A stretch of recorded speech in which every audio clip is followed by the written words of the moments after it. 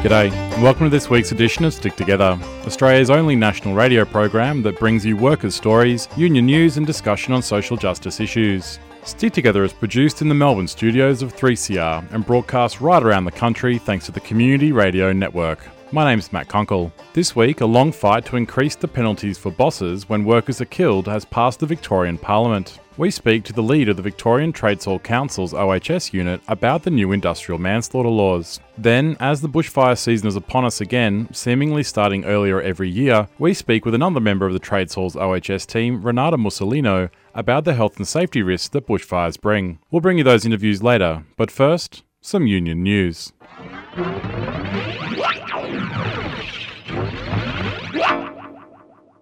The Morrison Liberal government has been handed an embarrassing defeat, failing to pass its union-busting bill in the Senate. The government was relying on the support of crossbench senators to pass the bill, which is designed at disqualifying militant activists from union leadership roles and deregistering unions who break the already shamefully one-sided industrial laws in this country. The ACTU claimed that the bill could see unions deregistered for paperwork breaches, but we all know that the government's main plan was to stamp out grassroots industrial democracy and the rights of workers to organise and withdraw their labour. They're targeting the type of terrible lawlessness we saw when the CFMEU was fined $50,000 just for taking a short stop work action until a building company provided a dedicated toilet and change facilities for its women workers. Many had thought the bill was set to pass, with one employer group preemptively issuing a press release heralding its passage. The government was shocked though when Pauline Hanson's One Nation party voted against the bill, leading to its narrow defeat after a tied vote. Tens of thousands of emails and phone calls were made by union activists to crossbench senators in the weeks leading up to the vote. However, the fact that the union movement held its breath while Pauline Hanson made up her mind is yet another demonstration that our power will never lie in the leather-bound chambers of Canberra. As workers, our power will always lie in our ability to stop production and shut down our workplaces. The government has already announced that it will bring the bill back to Parliament for another go, begging the question, what will our movement do when the government, desperate to strike another blow against us, manages to secure just one more vote in the Senate through whatever means it takes? Cleaners and their supporters have staged two noisy protests at the Queen Victoria markets in Melbourne. Members of the United Workers Union are raising concerns over job losses. They say without intervention, 20 workers will go into the Christmas period without a job, which represents about 30% of the current cleaning staff at the market. On ABC Radio, market management were unrepentant, calling it a straight business transaction following their decision to award a tender based on best value terms. This is Union Delegate Victor Barrientos. So, we are disappointed of the decision made by the management of the Victoria market because we know it's in their hands the security of the job of those cleaners. Without you, how we can survive? Tell me. Tell us, explain us please, how we can do it when they are putting people in the street. How? For more details on how you can support the cleaners, just head to the Facebook page of the United Workers Union. Tram workers in Melbourne have taken their third stoppage in their struggle to win a new enterprise agreement at Yarra Trams. The company had tried to prevent the stoppage, claiming that it would put the public at risk. However, it was unsuccessful and the workers again showed they have the power to make the tram network fall silent. The entire system shut down for 4 hours last Thursday. Hundreds of tram workers descended on the Victorian Trades Hall to hear from leadership about the dispute and the progress of bargaining. The union remains resistant to Yarra Trams' proposal to expand the use of part-time workers, which is currently capped at 4% of the total staff. Workers say that increasing part-time workers would see sweeping changes made to rosters and their ability to earn additional income through voluntary overtime. Workers assembled declared that they would tear up any further attempts by the company to push a non-union deal. Two such proposals have already been overwhelmingly defeated. A further 4-hour stoppage is scheduled for Thursday, the 5th of December. The Victorian Royal Commission into Mental Health has handed down its interim report, and it is highly critical of the state system, finding that Victoria is only capable of adequately supporting 1 in 3 of its residents living with severe mental illness. It makes several recommendations, including the urgent funding of more acute care beds, as well as investments in graduate placements and scholarships to better improve staffing skills and the capacity of the system. The Health and Community Sector Union, who has long campaigned for more workers in the sector, has welcomed the recommendations. The ASU, who represents social and community service workers, has welcomed the additional clinical resources but said that the Commission's report falls short and that more needs to be done to resource the community service providers, who are often the first point of contact with people who need help, and that more early intervention at that point may arrest a further decline in mental health. The Andrews Labor government has accepted the interim report and suggested that a statewide levy or tax may be introduced to provide the necessary funds to support the findings of the Commission. The Royal Commission will hand down a final report in October 2020. If you or a family member has immediate concerns or requires assistance, you can contact Beyond Blue on 1300 224 636 or Lifeline on 13 11 14. A series of protests and sit-ins demanding urgent action on climate change have been held in major centres around the country. Called in response to the devastating bushfires around Australia, hundreds of school students and community supporters took to the streets in Victoria, taking over the steps of Parliament House to make their demands heard. And in Sydney, students and workers rallied together. This is Rebecca Gilson, rank-and-file member of the NTEU and organiser with Workers for Climate, speaking at the Sydney rally. And as workers and students, we have more power than the government would like us to admit. We are the ones who lay the roads. We are the ones who build the cities. We are the ones who teach our children. We are the ones with the power to shut down the entire system. The government will not listen to us unless we speak in a language that they understand, and that's profits. Take away their profits, take away their power. And we don't have just the power to shut the system down. We have the power to decide what kind of society we want to live in. We have the power to demand a just transition that is actually just.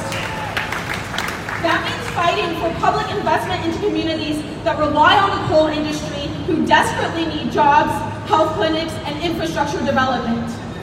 A just transition means demanding millions of climate jobs, jobs that are safe and unionized, that treat workers fairly and with dignity. A just transition means fighting for 100% publicly owned renewable energy, because we're seeing a transition to renewable energy, but it's by no means just. Students and their supporters have staged rallies and protests around Pakistan last week, demanding the right to organise in student unions and for improvements to the quality of education. There were protests in up to 50 cities around the country against the more than 30-year ban on the formation of student unions. Student demands also included an end to rising fees and the government's budget cuts to universities. Pakistan's president and former Test cricketer Imran Khan's popularity has been fading since he signed an IMF bailout mandating the slashing of welfare spending and other social programs. Students claim that this has led to the higher education budget being cut almost in half. Since the beginning of the student union ban, most students in Pakistan are required to sign an affidavit pledging not to organise on campus. Students claim that this ban is designed to depoliticise the youth, with veterans of student organisations before the ban speaking around the nation about the important role that student unions played in giving students a voice. More protests are planned. You're listening to Stick Together, union news and worker stories broadcast nationally on the Community Radio Network. Last week, after a decades-long campaign, workers have struck a blow with the passage of industrial manslaughter laws through the Victorian Parliament. The new laws create a new crime where bosses will be held to account if someone is killed on their worksite. We spoke with the leader of the Victorian Trades Hall Council's OHS unit, Dr. Paul Sutton, to find out more. This is a long-awaited victory, isn't it, with efforts to legislate it going back several decades? 31 years to be precise here in Victoria. Search through the historical records at Trades Hall indicates that we started advocating for industrial manslaughter laws in 1998, and then we had our first crack at really getting them legislated when Brax came to power in 99. Unfortunately, at that time, we didn't control the upper house and the laws didn't get through. And so 20 years on, it's been passed through the upper house. Just what is industrial manslaughter and who can be charged with that crime? So industrial manslaughter is a crime of where an employer is criminally negligent and that negligence results in the death of a person. It could be a worker, it could also be a member of the public. The laws that just got passed through the upper house will see companies, so such as body corporates, be liable, and also their senior officers. So the senior managers, if they make decisions which are criminally negligent, then they will be held to account as well. These laws extend to cover the Crown, so every single employer in the state of Victoria is covered by these laws. So before these laws came into place, what were the consequences for employers if one of their workers was killed at work? A slap on the wrist. So we saw employers getting away with small fines. You think of Grocon, fined $250,000 after 3 people were killed when its wall collapsed. We saw Red Treeback Services fined $150,000 when they sent a 22-year-old up a tree next to some power lines that they neither turned off nor suppressed. Fines like that we continued to see over time, which indicated that our current laws weren't providing either justice for the families or a deterrence for employers. It simply became the cost of doing business, and that's what we wanted to fix with these laws. What consequences were there for senior managers of these businesses or enterprises or even the government in those circumstances where a worker was killed? There was none. We haven't seen individuals be prosecuted in that way under our current laws. So they would charge employers, they would charge the company, and that was it. Other than senior managers, are there any other people that can be charged with this crime? For example, if you're working with somebody and they are killed at work, can workers be charged with industrial manslaughter? Workers cannot be charged with industrial manslaughter. I should make clear, though, that our current criminal manslaughter laws would capture a worker who is criminally negligent, and as a result of that negligence, another worker dies. But really, that is just so few and far between. What we're actually interested in dealing with here is the fact that it's the employer who decides when, how, and where work will get done. They have that managerial prerogative that we all know and love, and they use that managerial prerogative to control their workplaces, and they control health and safety. Now, our Act makes it clear that the duty to provide a safe workplace is not on the worker, it's on the employer. And so when the workplace turns out to be not safe and it's killed someone, if there's actually criminal negligence in there, then that employer should be held to account, and currently it's not happening. Will there be a case of industrial manslaughter every time a worker is killed at work?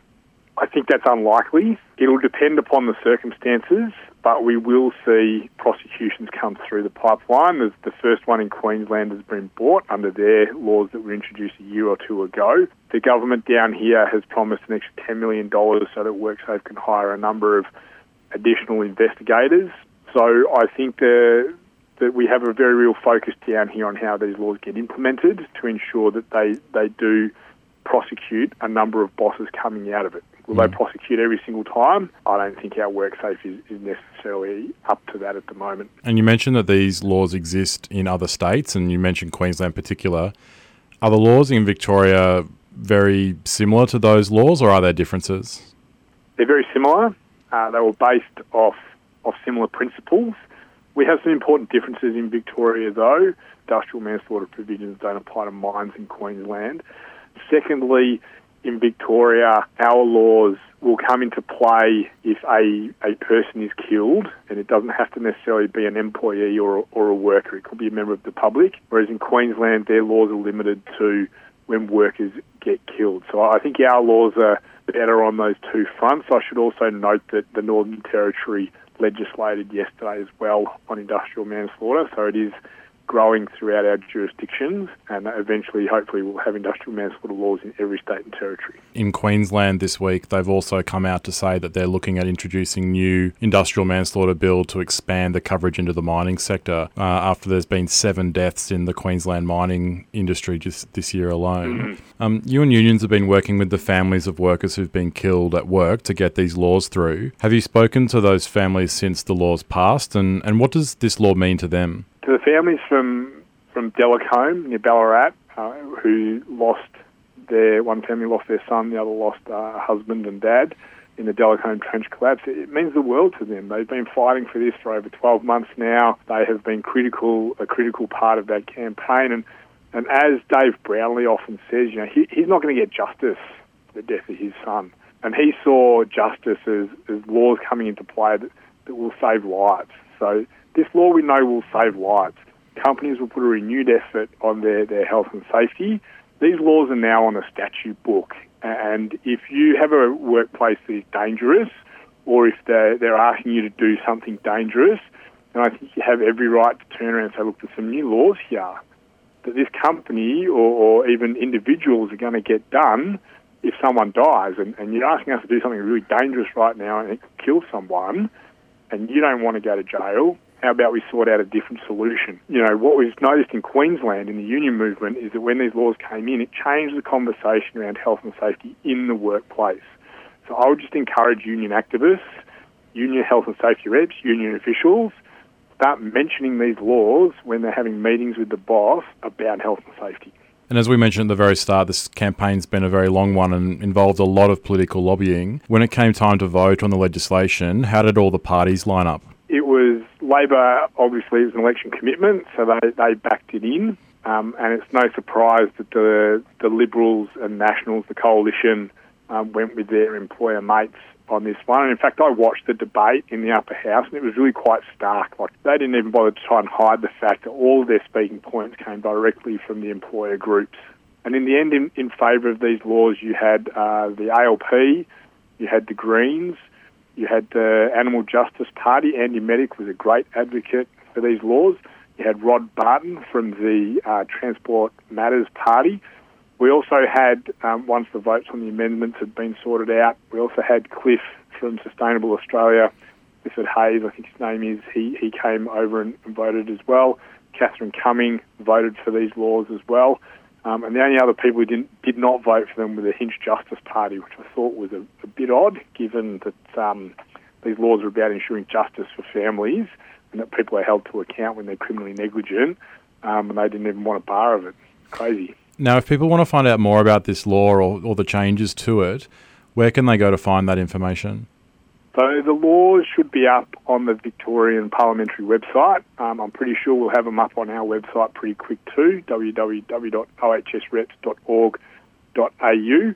Between those two websites, you'll get all the information you need. Dr. Paul Sutton, thanks very much for joining us on Stick Together. Thanks for having me, Matt.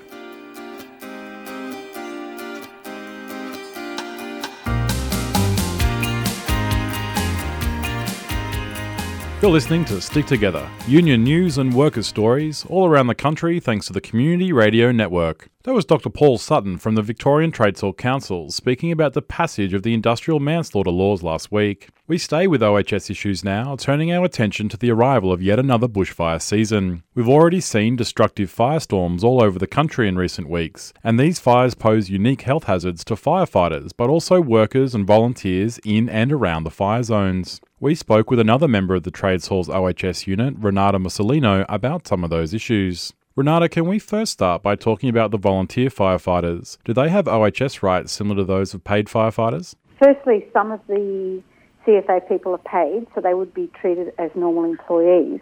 But as those who are volunteers and who don't get paid, an employer, which in this case would be the CFA, still has duties to others, and that includes volunteers. So there's a section of our Act and a section of the National Act as well, which puts duties on employers or persons who conduct businesses or undertakings to other people.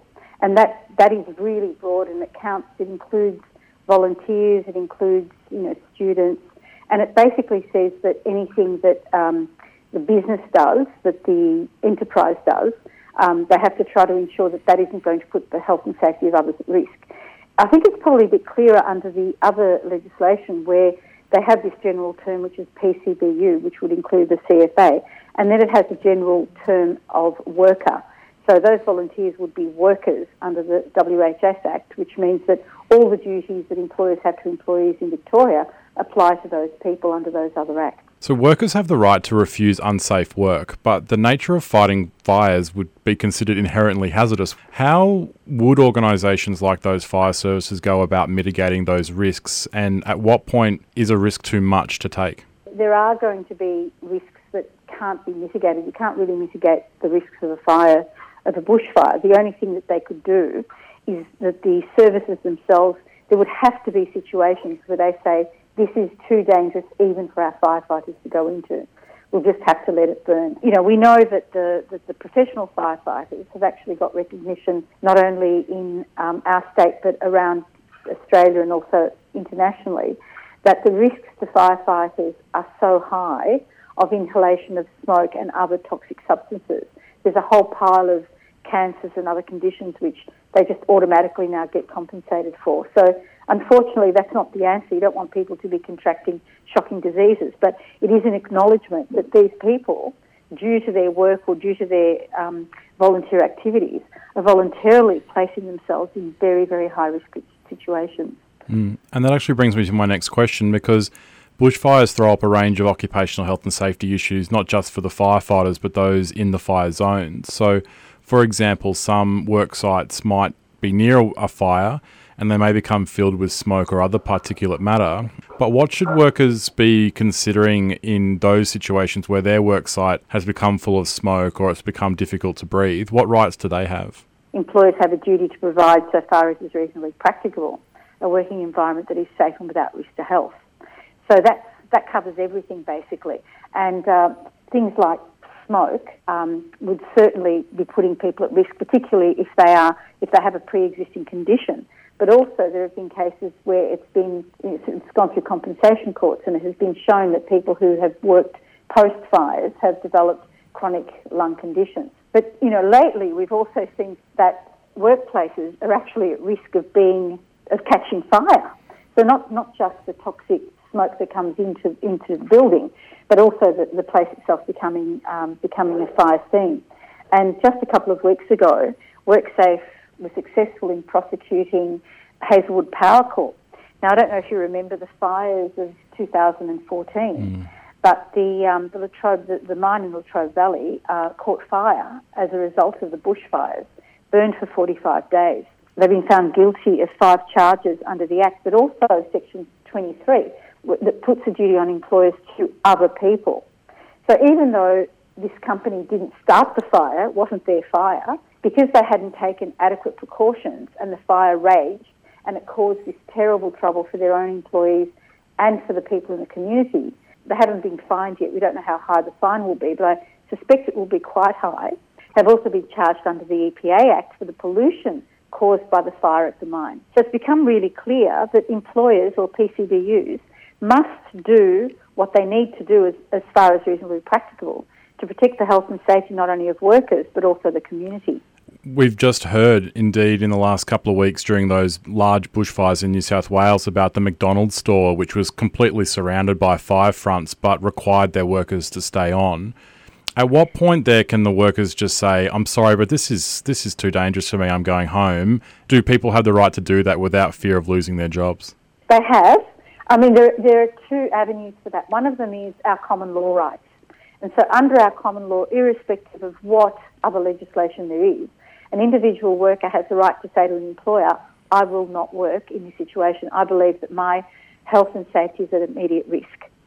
They're protected from being dismissed under the Fair Work Act, and I understand that quite a lot of unions have taken PCBUs, employers, to court for threatening or sacking their workers when they stood up for health and safety reasons. And then under our Act and under all the other acts, if you've got a health and safety rep, an elected health and safety rep, who's been trained, they can say, as the health and safety rep, I'm ordering a cease work in this situation. It is too dangerous. So turning now to the aftermath of a bushfire, there's a large number of OHS risks, I imagine, incorporated in the cleanup. So when people are returning to the wreckage of homes or businesses to start moving materials around, can you give us an idea about what some of the hazards might be, like once the fires actually pass through? Yeah. Well, one of the big ones that came up a few years ago when we had that big lot of bushfires through Victoria, and I was involved with the WorkSafe working group that was looking into it, and that is that once homes were destroyed and buildings were destroyed, unfortunately we have a situation where asbestos is ubiquitous, even though it's been banned for over almost 20 years now, 16 years. It's still in lots of our buildings that were built before the 80s. And so when a building is burnt, the status of the asbestos is compromised and it releases fibres, which means it can be very, very dangerous. And so they had to WorkSafe actually set up special working parties to make sure that the removals were done quickly, that the material was removed quickly and so on. But that has to be remembered because a lot of places are, in fact, have got asbestos.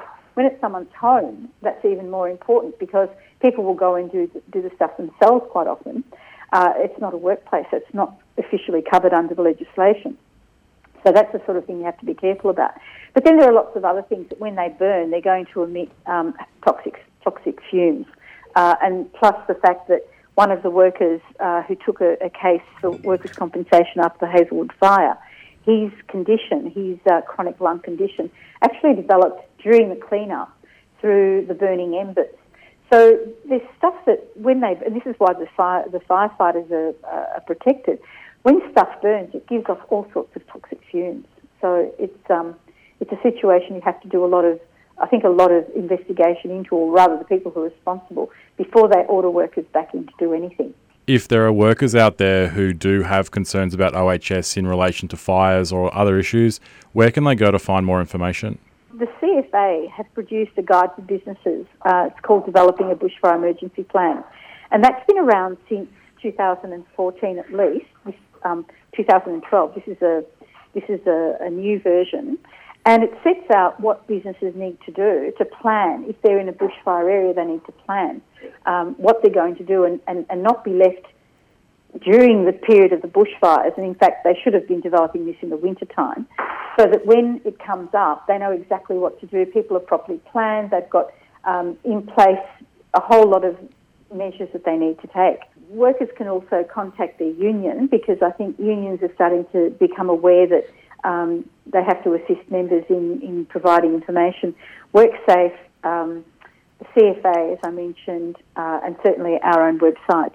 Well, that's all we have time for this week. Thanks to both Paul and Renata for joining us. And it also brings me to the end of what will be my last edition as a presenter of the program, at least for the foreseeable future. Thanks to everyone who's agreed to be interviewed over the last 3 years, and thanks to all of you for listening. It's an immense privilege to be part of this show, which has been providing a voice for workers and their unions for more than 40 years. Stitched Together is produced in the Melbourne studios of 3CR with generous financial assistance from the Community Broadcasting Foundation. It's beamed right around the country thanks to the people at the Community Radio Network. But you can do your bit to keep workers' stories on the air by calling your local community radio station and subscribing today. If you want to contact the producer of the show, you can call 03 9419 8377 or email us at sticktogether3cr@gmail.com. You can also find us on Facebook, just search for Stick Together Program. The podcast of this and other recent episodes can be found at 3cr.org.au/sticktogether. And as always, remember, wherever you are, whatever you do, there is a union for you. I'm Matt Kunkel, and until next time, stick together.